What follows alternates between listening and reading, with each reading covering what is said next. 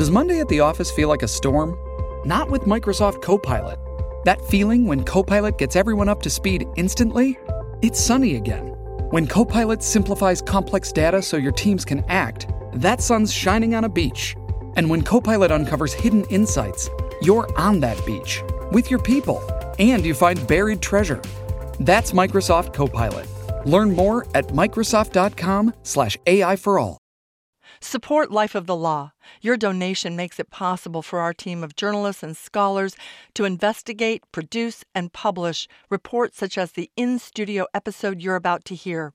Whether it's $10, $20, $50, or $100, go to lifeofthelaw.org and support award-winning investigative journalism today and in years to come.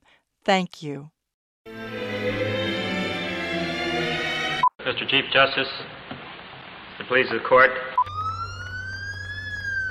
How can I cooperate with a system that's more likely to kill my uncle, but not a white person? The imposition of the death penalty then? We're arguing about the biggest problem in America right now. As long as these civil wars go on, America will never be great.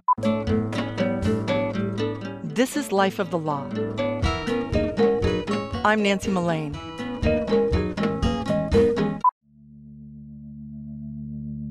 What does the color of someone's skin have to do with their access to justice? This month, we presented a two-part story on the life and execution of Warren McCleskey. If you haven't listened to Unequal Protections Part 1 and 2, do it now. But to recap, Warren McCleskey was a black man living in Georgia. He was convicted of robbing a furniture store and killing a white man, and he was sentenced to death. He appealed his sentence to die all the way to the U.S. Supreme Court. His attorneys presented evidence, statistics, data to the court's 9 justices to prove that someone convicted of killing a white person was 4 times more likely to be condemned to die than someone convicted of killing a person of color. 4 of the court's justices accepted the evidence that Warren's right to equal protection under the law as guaranteed by the U.S. Constitution had been violated. But 5 of the justices rejected Warren's evidence, and in 1991, Warren McCleskey was executed. To many legal scholars, the court's disturbing 5-4 ruling in McCleskey v. Kemp was the beginning of the end of equal protection under the law in America.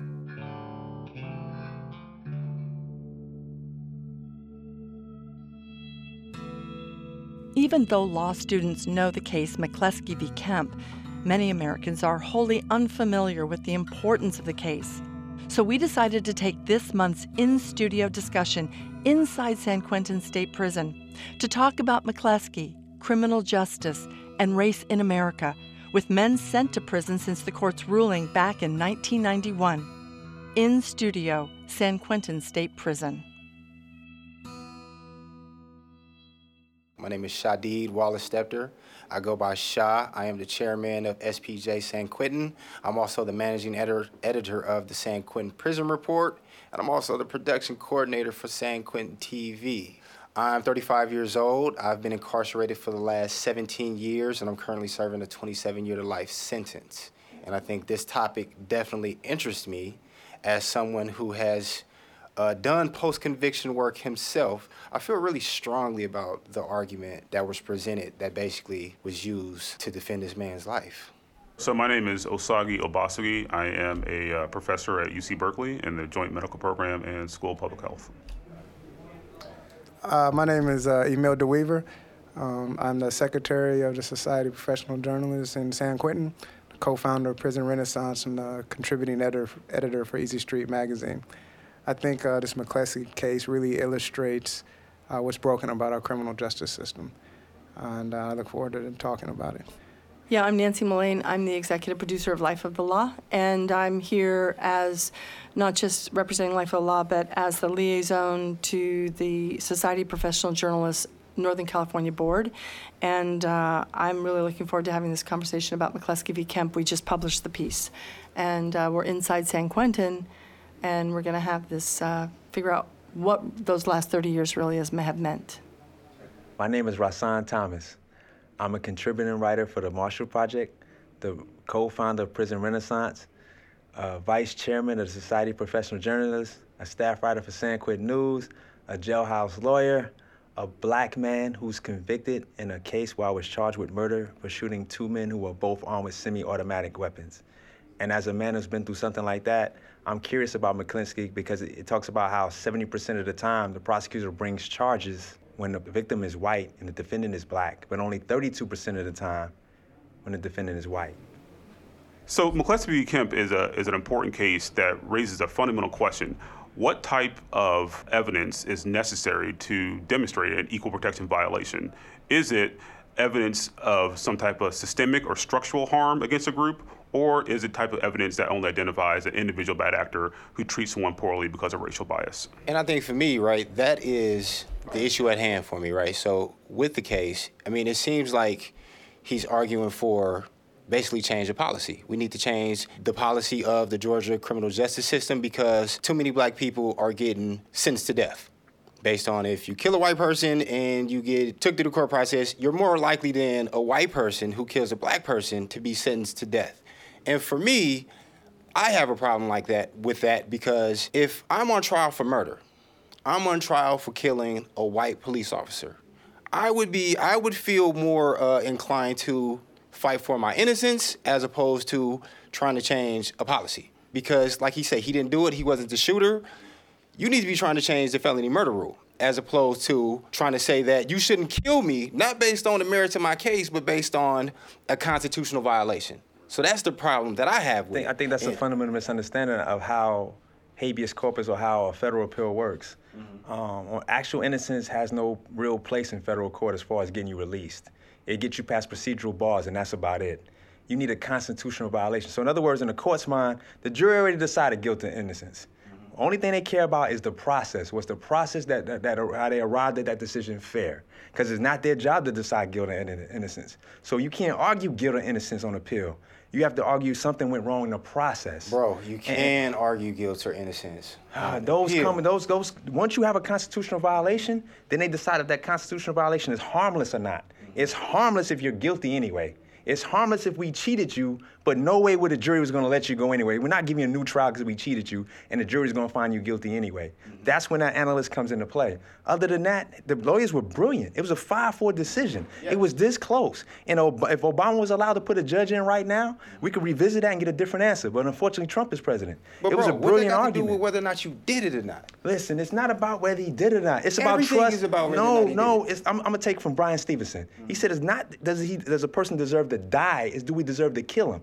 And if we can't separate our implied biases from the process, then no, we don't deserve to kill nobody. Because 70% of the time, they are charging black people with capital crime. And for the same crime, only 32% white. So that's not even how many people die and don't die. That's the whole process of who's charging them. You just threw those statistics out there, right? But there's already a process set in place. The process is, these are the procedures for certain crimes. So if you shoot a police officer, these are the potential consequences to that. So within that framework, that's what you need to be trying to argue. It sounds like they're trying to change the whole entire framework. If I could interject, I feel like people have this impression of the legal system like it's like the old-timey days and like Moses is sitting on a rock and he's hearing people's cases and he's like, that's right and that's wrong and so this is what we're going to do. And that's just not what the legal system is, right? I mean, and that's a problem, but it really sucks that it's not important whether you're innocent, right? Like you read like the one judge, he was talking about, no, a warden in the case was talking about it doesn't like rich people and poor people get different like results, not based on their guilt or their innocence, but based on their representation. So I think that like it's established that the legal system is not so much concerned with your guilt or innocence. Now, is that bad? Yeah, that's bad. But what do you do? What do you say to a guy, right, who's on trial for his life? And yeah, I'm innocent, but going before the court and screaming innocence is not going to get me out of prison. I have to find a way within this system the way it is in order to get free. But even with that, though, right, you saying I have to find a way to show that's the way? Like, this is the way. I'm going to point to my race because... Look, though, right, for the individual merits of this case, let's focus on, because it's just like, okay, don't kill me because you killed 50 other dudes and they was all black, too. Let's focus on what I specifically did, though, right? Let's focus specifically on the merits of my case, not my race. But here's the thing, right? There might not be nothing there. All right. So because remember, guilt and innocence, that's not part of. So this is a Hail Mary. No. So I don't mean it like that. What I mean is, what I mean is, like Zamil was just explaining, the way the system works, you need a constitutional violation first. So only thing you can attack on appeal is the process. That's how that's set up. Period. Let me see if I got this. So what you're saying, Shah, is that it still should come down to guilt or innocence. Yes. At the Supreme Court. Yes. Right? That's the whole ball game, guilt or innocence. But what Rahsaan is saying, and I think he might be right, is that once you go to trial and you are found guilty by a jury of committing a crime, the only thing you can really take to a higher court at that point is your due process violation, that you actually had. That's not true. I think the bigger question that I think connects all these conversations is, what does it mean to have evidence of racism in the criminal justice system? And I think what McCleskey presents to the court is an opportunity to fundamentally rethink what we think about racism. So if you ask the average person, what is racism or what does it mean to experience racism? They say, well, it's a person with racial biases in their mind who then treats someone differently because of their race. And that's the kind of the view that the court has, the idea that racism is this very individualistic experience. You have a bad person with bad ideas affecting an innocent person or treating someone differently simply because of their racial background. And what McCleskey is saying through the Ball study, say, well, actually, racism has evolved over time. That is that, if you go from slavery to after slavery to Jim Crow, our country has experienced different forms of racism in terms of how they play themselves out. And part of what McCleskey is saying is that we're at a point now in American history where racism is very sophisticated. That is, we can have racism without any individual racist being behind it. And the way that happens is that we build structures in society that produce predictably outcomes that disfavor racial minorities and benefit whites. And that what McCleskey is saying through this evidence that he presented through the Balda study is saying, look, we have a criminal justice system that on its face is neutral, that on its face it treats everyone fairly. On its face, there is no race or racism in how the criminal justice has designed itself.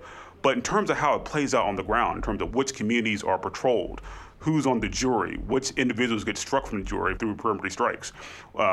These type of questions, there are a series of mechanisms within the criminal justice system that have racial biases embedded with them that produce these outcomes that we have seen in the Balda studies and other studies. That is that African Americans and other minorities tend to have far worse outcomes. And what McCleskey is saying is that the Equal Protection Clause was designed to provide a remedy when we see such gross disparities in how one race is treated over another. So McCleskey is saying, these kind of individual questions, that's almost, he's not saying it's irrelevant, but he's saying that's such a small part of the question. The bigger question is, how do we look at this system in aggregate and see that so many people of color are being adversely impacted and say that equal protection is being fulfilled? Like, I get that, right? Like, to me, it's a given that the system is racist.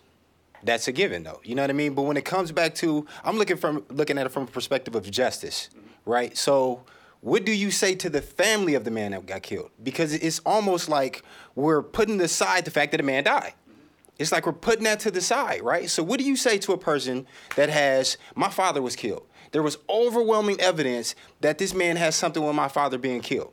So how do you justify let that man go based on a lack of the Equal Protection Clause? But listen, you're looking at it as an individual, but it's a systematic problem. Mm-hmm. Because of racism is probably why a lot of people are getting killed. Mm-hmm. Because what happens is there's a break between the police and the black community. Because the black community feels that we're not going to get a fair shake in your courts. So we're going to deal with problems ourselves. That's a different argument, No, though. it's not. It's all tied. Because you can't, look, only one black person was on this jury, 11 white people. The whole process is flawed. So I don't even know if he's guilty. I don't know if he's guilty because I don't trust the process because too much racism is infused everywhere in it. Didn't he say he was there?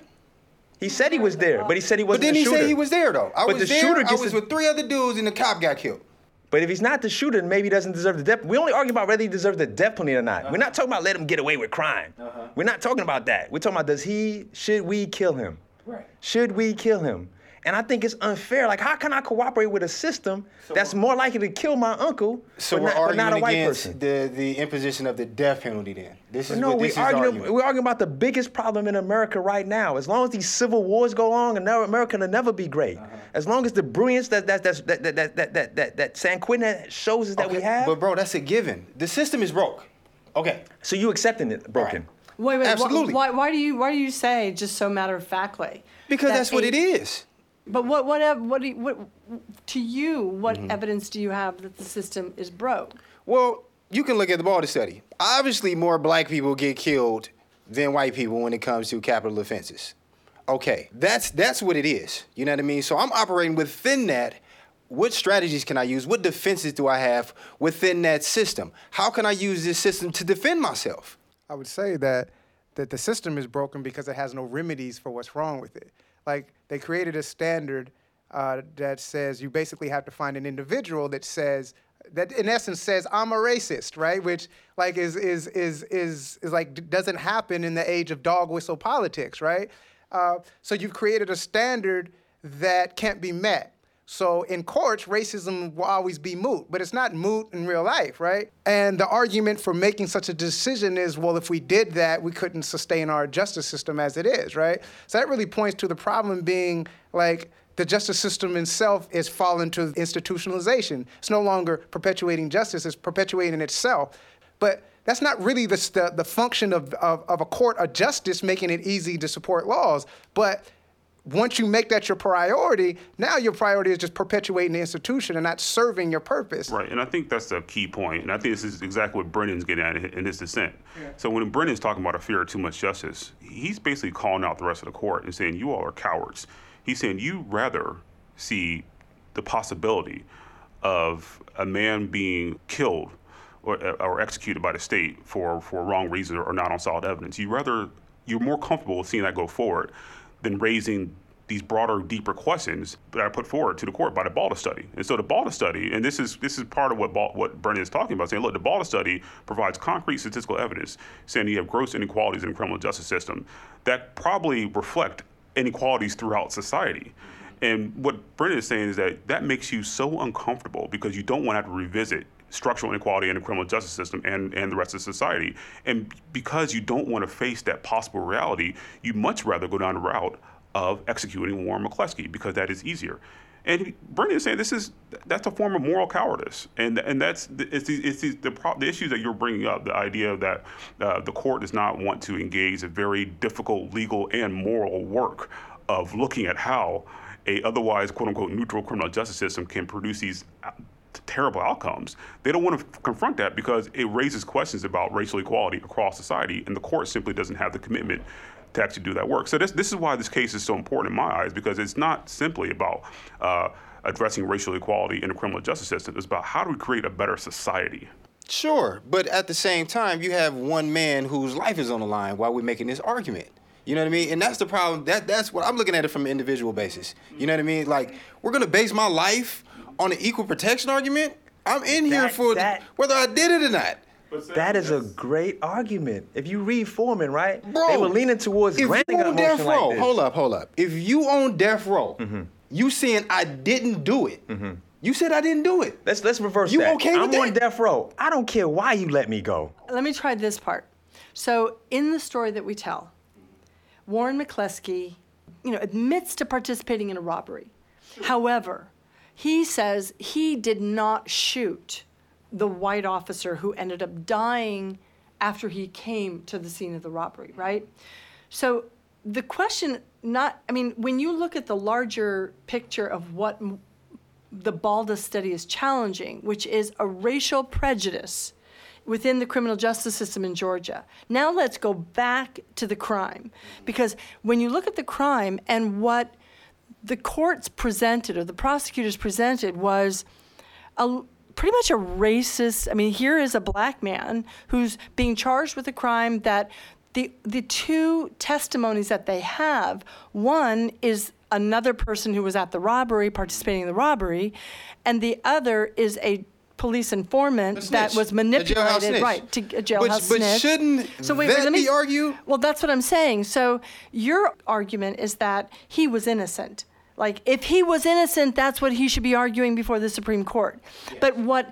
But he was found guilty based on this really unfounded testimony, like a jailhouse informant and a fellow person at the crime. So you're saying he's found guilty, and what Rahsaan's saying is he can't take that guilt or innocence argument to the Supreme Court, but he can take a racially biased criminal justice system to the Supreme Court, which if the Supreme Court had said, we can see that even based on looking at who is even convicted, is sent to death, if you're greater chance of being given the death sentence and executed by the state if a white person was killed than if a black person is killed, well, they can prove that racial bias.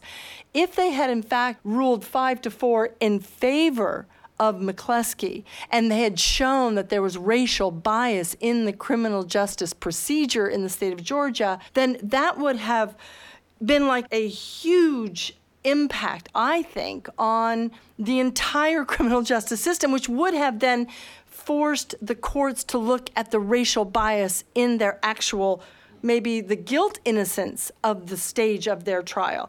They would have looked at, how are we treating black defendants? Are we giving them fair trials? Because he couldn't argue, as Rahsaan was saying, his guilt or innocence at the Supreme Court. But if he had succeeded in the Baldus study being accepted as proof of racial prejudice throughout the Georgia system, then that would have changed not just for Warren McCleskey, but who knows how many people. I think that's absolutely right. And I think part of what the case is getting at was trying to have the courts fundamentally rethink the death penalty in the United States.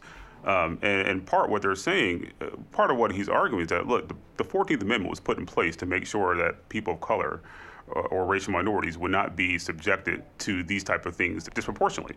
And the most robust tool to get at that is this kind of big argument through the 14th Amendment Equal Protection Clause. And so McCleskey's not simply, in a sense, or his lawyers aren't simply making this case on behalf of him as an individual, but it's an argument for changing the way that we go forward. So he was martyred. He's basically a martyr. Well, I'm not sure he was a martyr because it's a question to ask his lawyers. I guess the argument would be that this was both the best argument for McCleskey as an individual while also being an opportunity for society to think about or rethink the death penalty. So both things can be true. And I kind of have 2 points related to that. So from a strategic point of view, like even if he could argue innocence, right? He has no way to prove his innocence. It's just my word against his, right? There's no evidence that can prove his innocence, right? But he did have evidence that proved racism and unequal treatment. Wait. That was like hard. That's just racism in the institution or racism in his trial? Institutional, which then puts it in the trial, right? The study is like hard data. That's proof that there's a structural inequality at play, right? So that's at least provable. Proving his innocence was impossible without the witnesses saying, yeah, I lied because of this, and him getting another witness that said, you know what, I was there, and I saw who shot who, and it was so-and-so. No chance of doing that. But you can prove, but he did have the evidence to prove what he was trying to argue. And I think that, like, what I'm hearing from you is basically representative of, like, why people in the world are frustrated with criminal justice, they're frustrated with politicians, they're frustrated with legislation, because it's this process that's been made so complicated and so divorced from common sense, so divorced from moral decision-making, so divorced from what the actual citizens on the ground need that these systems are designed to support in the first place. And it's like, there's no argument I can give you for why it doesn't matter why he's innocent. But I can say I look at the system, I read about the system, I study the system, I've studied the laws, and by de facto, that's the truth. And let me just jump in there, right? Because I understand what you're saying. Ideally, the system is flawed, right? But I'm not coming from an idealistic standpoint. I'm coming from somebody putting myself in the shoes of somebody who's actually in that courtroom, though. You know what I mean? I'm actually in that courtroom. So to me, right, it once I heard this and I read this case, I'm glad it was so close, 5-4, right? Again, I'm glad it was close, right? But to me, I'm like, man, that's probably could have went unanimous against him. You know what I mean? Because it's too easy. I see it from a strategical standpoint. It's too easy to shoot this case down. Shipping can make or break a sale, so optimize how you ship your orders with ShipStation. They make it easy to automate and manage orders no matter how big your business grows. And they might even be able to help reduce shipping and warehouse costs. So optimize and keep up your momentum for growth with ShipStation. Sign up for your free 60-day trial now at ShipStation.com and use the code POD. That's ShipStation.com with the code POD. Actually, I think they got it wrong in McCleskey. Actually, I think they got it way wrong. They said that he couldn't prove it in his individual case that the racism occurred. But I think the statistics show it and the circumstances show it. It happens whenever there's a white victim and a black defendant. Guess what? He had a white victim and a black defendant. And let's talk about the unwritten thing. A black man killed a cop. They's gonna murder that boy no matter what. So I think a couple things to keep in mind. So one, on appeal, the appellate courts and the federal court system, they're going to give great deference to the trial court findings. So they're highly unlikely to review those things. But I think another thing to keep in mind is the time at which this case took place. So the Supreme Court looked at this case in 1987. So this was a moment where there was still hope that evidence of structural discrimination in the criminal justice system could be presented before the court, which would lead the court to rethink the application of the death penalty. So that is to say that I think at that moment, McCluskey's lawyers thought that this was actually a good window to make this argument before the court. Now, I think we feel differently about that in 2017 because we've had several decades in the meantime where we see the court has not necessarily been as open to these arguments. But at that moment, they felt that this was their big chance to make a statement because they had, pretty persuasive statistical evidence from David Baldus saying that, hey, this system's messed up. Here's an individual, Warren McCluskey, who is a victim of this. The 14th Amendment was meant to address these types of inequalities. Court, do your thing. And the court decided not to. But then another thing is, that was a 5-4 ruling. That means that Justice Scalia had only been appointed by the court by, who was that? Reagan, right? President Reagan, a Republican, appointed Justice Scalia to fill the seat on the Supreme Court. He'd only been on the court for 3 weeks when he issued the 5th decision in the majority decision. If it had been potentially a different appointment to the court, then he would have potentially gone the other way. No, but I think what Nancy's getting at is the political nature of the Supreme Court. So we think of the court system as being this kind of honorable, objective, neutral arbiter of right or wrong. But what you're getting at is this notion that who ends up on the court is a product of certain political unfoldings, right? And to make this most recent case even more complicated, so the current administration is currently under investigation for engaging in, shall we say, shenanigans during the election that may very well call into question the legitimacy of their electoral win, right? So part of what Nancy's saying is that had those shenanigans not occurred and the other person had won the presidency, that person may have appointed someone who came to a different decision, which may have led to a different outcome. So this is, again, getting at the political nature of these type of decisions and how that has a tremendous impact on the very individual lives that you are bringing into focus. Not arguing that, at all. I agree with you, 100% though, right? But taking it all the way back to McCluskey. So in his case, right, okay, we're saying that because more black people are sent to the death penalty, are given the death penalty than white people in the same case, it's a violation of the Constitution. I feel like a better argument would be you shouldn't be able to send me to death on the word of a snitch.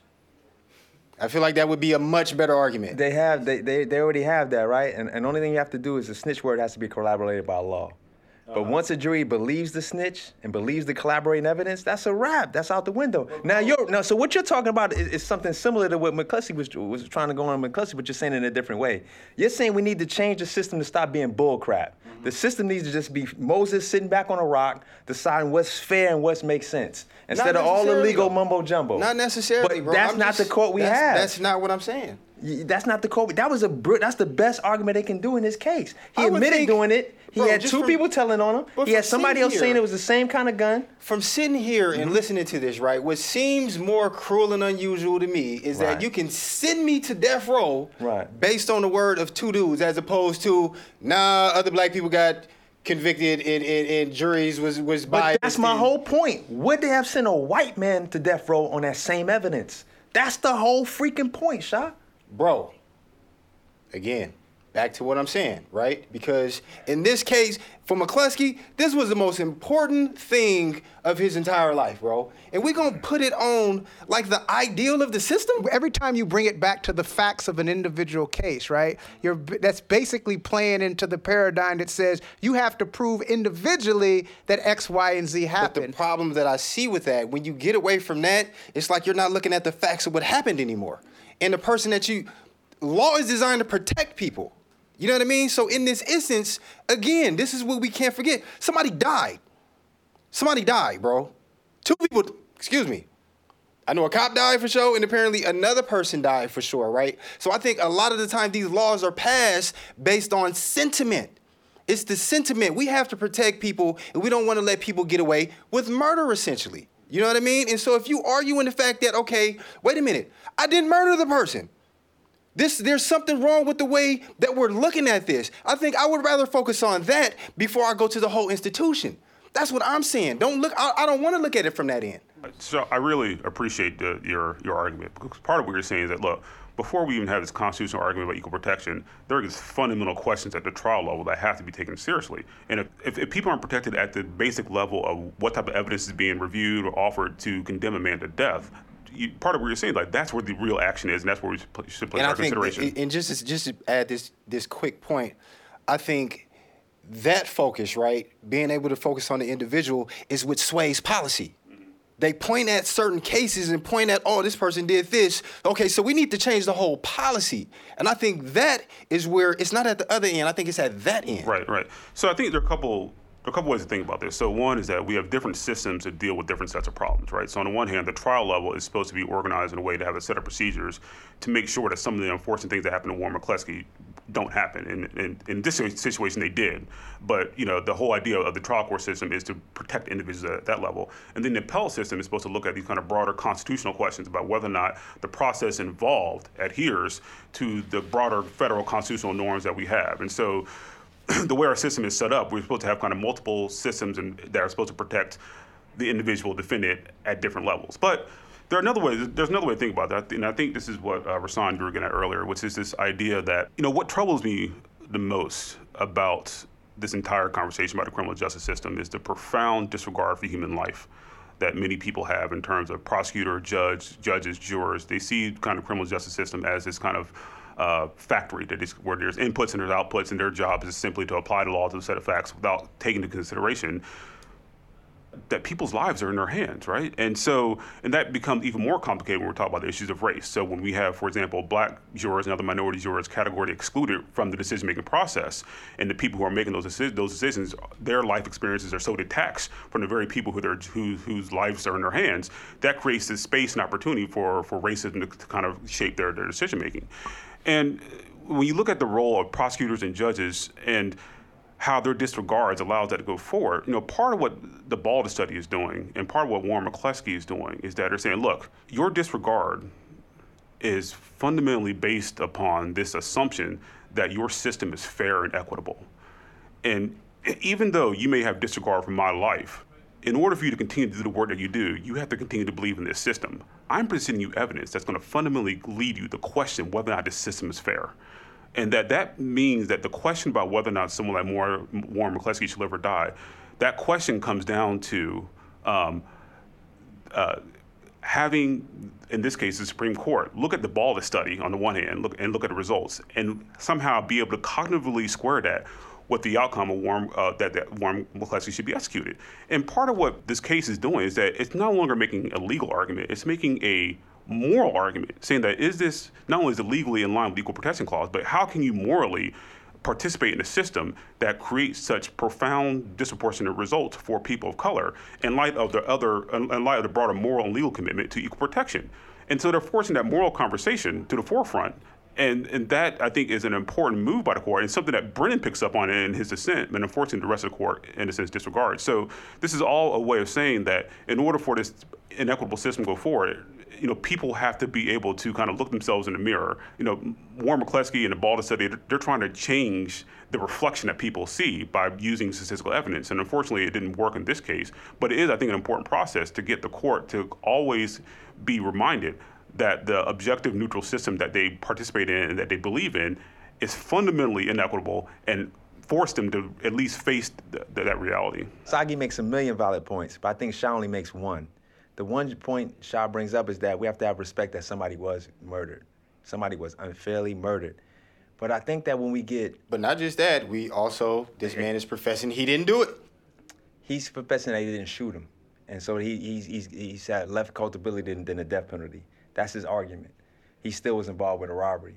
But I want to talk about, if we don't straighten out our justice system, if we focused on, even though the victim deserves the utmost respect and they deserve justice, but the focus of justice is to stop things like this from happening. And if we focus only on revenge, we create a system of inequality. If we keep perpetuating these systems of inequality, these systems of revenge, then it's going to keep on happening. But it's not just, but it's justice for when these things do happen, because it's also saying that these things are going to happen. Then nobody trusts the system.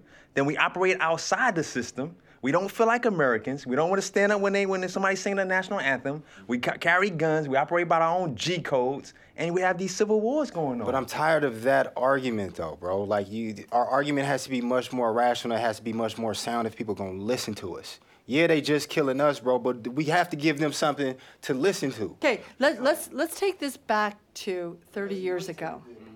Let's go back to 30 years ago. Osagie, let's say that the 5-4 ruling had gone the other way. Let's say they affirmed the Baldus study. Let's say they said there is a problem with systemic racism. Let's say it wasn't Scalia on the court, that it was someone who was going to find, who had that moral clarity, that moral obligation, and saw that obligation. What would have happened? That's a fascinating question. It's hard to say because there are a lot of different dynamics to what could have happened, right? But I feel confident saying at the very least, it would have been a moment of widespread conversation across the country about what type of discrimination is supposed to be addressed by the Equal Protection Clause, right? It would have been a moment and opportunity to think about whether the type of structural discrimination that was highlighted by the Baldus study, is this a type of discrimination that we should try to root out in other areas of everyday life, as I mentioned before, in housing, in education, et cetera, to make sure that folks have an opportunity for equitable outcomes, right? So you can imagine a 5-4 decision in McCleskey's favor could have very well been like a full employment measure for sociologists, right? But then every sociologist like David Baldus would have been out measuring inequalities in all types of areas of social life and saying that these type of inequalities are a function of state procedures or state practices that violate the Equal Protection Clause, and that may have very well been litigated up to the Supreme Court in a similar fashion as McCleskey. So it's hard to say what would have happened, but I think at the very least it would have been an important conversation to have. And it's precisely the type of conversation we need to have now. And I think it would also, so you have illegal searches and seizures that are basically held up under this rule of where you can't prove that individually it happened, right? So you have the precedent to not have that, which takes us very many steps back from the police state that we live in when you're talking about urban communities. You have this very inaccurate definition of racism in the American mind of it's like some mean white dude that that hates this black guy across the street when racism needs no driver. It's like a bus that's driving itself, right? So you would have that understanding in the public conversation, and we would be better able to address issues of race because we'd all be on the same page. Right now, we're not all on the same page because you have people who live within that system and all their life they know it's true, and you have people who live outside of it, who live in a system that for all their life the system has protected and supported them. And when they hear Rahsaan say what he says, and like you said, yeah, I know it's true, but no one's going to listen to that. They're not going to listen to it because they live outside of our definition of racism, which is a thing that, hey, man, this thing is happening. It's automatic. But what do we do for the people who are actually convicted, who are guilty, and for the people that died, though? What do we do for that? I think, we're already doing something with that. People are in prison. More people are in prison today than ever. They're doing more time than they've ever done ever. So to speak as if people are just getting away with murder, that's crazy. But no, it sounds like we are locking motherfuckers up on a mass scale. It sounds like if we did change this ruling, right? You know what I mean? You taking everybody off though. It's people are gonna be getting this off. Ruling wasn't about his incarceration. It was about putting him to death. That's all this, it was about putting him to death. It wasn't about whether or not he's going to be in prison, whether or not he's going to pay for his crimes. It's about whether or not you are going to murder a man. I get that. So for me, right? So let's not throw the baby out with the bathwater and start talking about, well, what about the crime? Wait. So we're challenging the death penalty then? Yes. Yes. Period. The imposition. The imposition of the death penalty. Who is Do we need the merits of death? this case to do that, though? Well, this case... That was the case that was available. I mean, it's not like... No, but this Baldus study cost $250,000. It is not an inexpensive process to get this kind of data. But when they got the data and they saw that there was an unequal review of who should go to the death penalty and who should not, that's when they saw that there was a racial bias in who was being given the death penalty and who was not being given the death penalty. No, and I get that, but I just feel like in this case, though, right, I keep feeling like that, though. It's just like, okay, we sacrificed him to make this argument. But actually, after he was before the Supreme Court, he went back to the lower court and tried to argue that his conviction, his guilty conviction, that he was innocent. And he was unsuccessful. Yeah, and I get it, but it's just like, why aren't we spending more resources? Why aren't we spending $250,000 on that then, as opposed to this study? I think, just to answer your question, like, why are we spending these resources in this way? And I think the history of civil rights legislation has been filled with questions like that. So people question the wisdom of spending all this money to make sure that in the 1950s that black kids can go to school with white kids. Why don't we invest that money to make sure that black schools are the best they can be, right? So these type of arguments about how we should spend our money have been, I think, pervasive as part of the broader conversation of racial justice. And I think there's a similar answer to your question about using the money this way in McCleskey as to the question of whether or not they should use the money they did in Brown v. Board of Education with regard to school integration. And that is that these were kind of big types of impact litigation that had the potential to fundamentally transform society, right? So in Brown, the idea of racial integration of primary and secondary schools there was a chance to fundamentally change the way that people live their lives on the ground. And similarly with McCleskey, as Nancy talked about earlier, in terms of had the 5-4 decision gone in another direction, you could see a potential outcome where had that occurred, it would have been transformative for how we think about the death penalty, how we think about incarceration, how we think about criminal justice, and for also additional matters that we talked about outside the criminal justice system. So it could have just changed the way that the court thinks about its responsibility to facilitating an equitable society by using the 14th Amendment. Now, it didn't work out. We don't know how powerful it could have made victims' rights groups. It could have made them exponentially more powerful than the new legislation that could have came in. No one knows what direction would have gone in, but at least that conversation would have been incredibly valuable, right? And I think that was the hope and the intent of the Baldus study. That is to kind of show that this is a systemic problem as opposed to an individual question about whether or not there was a bad individual in the McCleskey trial. But you can see the vision that they were shooting for, and quite frankly, the evidence they provided was pretty persuasive, right? And it just didn't necessarily persuade the court. But, that's the nature of this type of litigation. You make chances. And I think part of what Nancy was saying, that, McCleskey had a suite of arguments at that federal appellate level, and he wasn't hanging everything on this one argument on equal protection, right? And so I think his lawyers were trying to put a series of arguments before the court and hoping that one of them would be successful. Okay, I'm with that. But this is what I'm saying. Are they saying, can he point to things that say that happened in this case? Yes. He did? Wait. There were some racist jurors in this case? The victim was white. Just for clarity, no, right? He couldn't prove an individual had animus against me, and they made a decision that was based on racism.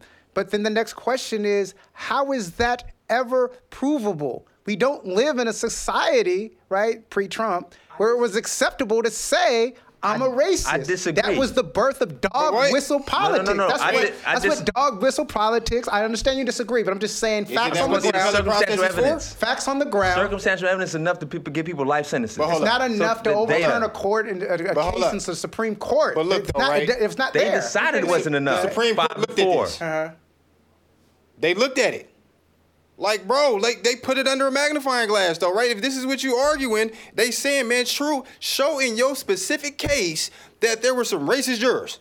The Supreme Court created that standard in the decision. They created a standard that, hey, look, this is the way we're going to measure racism. You must find a person who did a thing which you can prove was motivated by their racial attitude towards you. Let me read something. Hold up, bro. That was just the standard. This was held, right? The Baldus study, it said, 1, to prevail under the clause, petitioner must prove that the decision makers in his case acted with discriminatory purpose.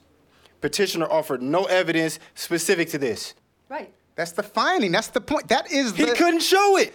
Wait. The finding didn't show it. Standard didn't exist before the case existed. Like he said, hey, look, I'm showing you that this system is racist. That standard existed because of the case. The judge heard the evidence and said, I hear your evidence, but it doesn't prove your case. Bro. This is why. And then they created that standard. It says also, am I right to say that some of the judges disagreed? They felt that statistical evidence was enough to prove it? Yeah, 4. Absolutely. 4. All right, so it's 4 or 5. So it's just a matter of opinion whether there was evidence or not. That's what. It's a matter of opinion. He literally got murdered on a matter of opinion. Was evidence is literally what case law and precedent is. The precedent doesn't exist before the case comes before the court. And this is the key point. The point you're making is that, look, what you just read, like that standard was articulated at that moment, applied to Ms. Kleske, and has applied for the 30-year sentence. And so that very standard is what's precluding any other type of radical transformation of the critical justice system or the criminal justice system, precisely because if you don't meet that standard of being able to identify that biased person in your trial, then the Equal Protection Clause doesn't exist or doesn't apply. And again, if we take our minds back to 1987, this was a moment in time where McCleskey's lawyers felt that there's still a window to make structural discrimination, systemic racism, something that is cognizable by the Equal Protection Clause. We're going to use this moment, bolster it with this statistical evidence showing that black folks in Georgia get a raw deal with regards to how they are prosecuted. We're going to bring it to the court, and if things fall our way, we can change how things move forward, and it gets went a different direction. So that's why this case is so important, because, again, at that moment, things could have gone either way. There was an opportunity there to kind of rethink everything, and some people at that moment also thought this was an opportunity to shut down the death penalty in the United States as well, right? So all these aspirations were up in the air, and this new guy comes onto the court 3 weeks in. He makes his decision. He sides with the other 4 people, and here we are. And so this all speaks to, again, as you were pointing out, we think of law as being this concrete, objective stuff that's written in stone, right? But in reality, politics plays a huge part of it, and in particular when we're talking about minority groups that are disadvantaged across the board. So this is a very spirited discussion, and I appreciate it. And I would like to thank, first and foremost, Professor Osagie Obaseki for coming and lending his expertise. I would like to thank Emil DeWeaver. I would like to thank Nancy Mullane, and I would like to thank Rasan Thomas. And I would also like to thank Tony Gannon for being our impromptu engineer. And for being willing to listen to all Shah's jibber jabber. In Studio, San Quentin State Prison was produced by Shadid Wallace-Depter and Tony Gannon. We want to thank Shadid, Rasan Thomas, and Emil DeWeaver of the Society of Professional Journalists San Quentin for making this in-studio possible. Thanks also to Osagie Obaseki, Life of the Law's Advisory Board member and professor at UC Berkeley School of Public Health, and to Lieutenant Sam Robinson, San Quentin Public Information Officer, for making this episode possible. Our post-production editors are Kirsten Jesuits-Heidel and Rachel Kane. Our music was composed by Ian Koss. Howard Gelman of KQED Radio in San Francisco was our engineer. Next on Life of the Law, The Warriors, a co-production with the Kitchen Sisters. I barely know anybody that's been to jail for 2 days. 1 day. I'm lucky. A lot of these guys grow up in the wrong place, make the wrong decision. I think when we come in, brightens it up a little bit, but we get to leave. That's next on Life of the Law.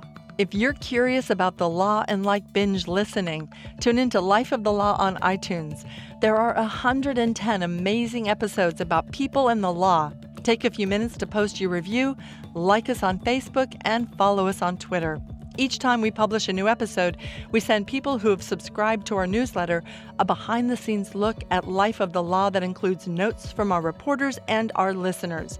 We're a nonprofit project of the Tide Center, and we're part of the Panoply network of podcasts. You can also find Life of the Law on PRX, Public Radio Exchange. We're funded by the Open Society Foundations, the Law and Society Association, the National Science Foundation, and by you. Visit our website, lifeofthelaw.org, and make a very much appreciated donation to help pay for the direct costs of producing our episodes. I'm Nancy Mullane. Thanks for listening.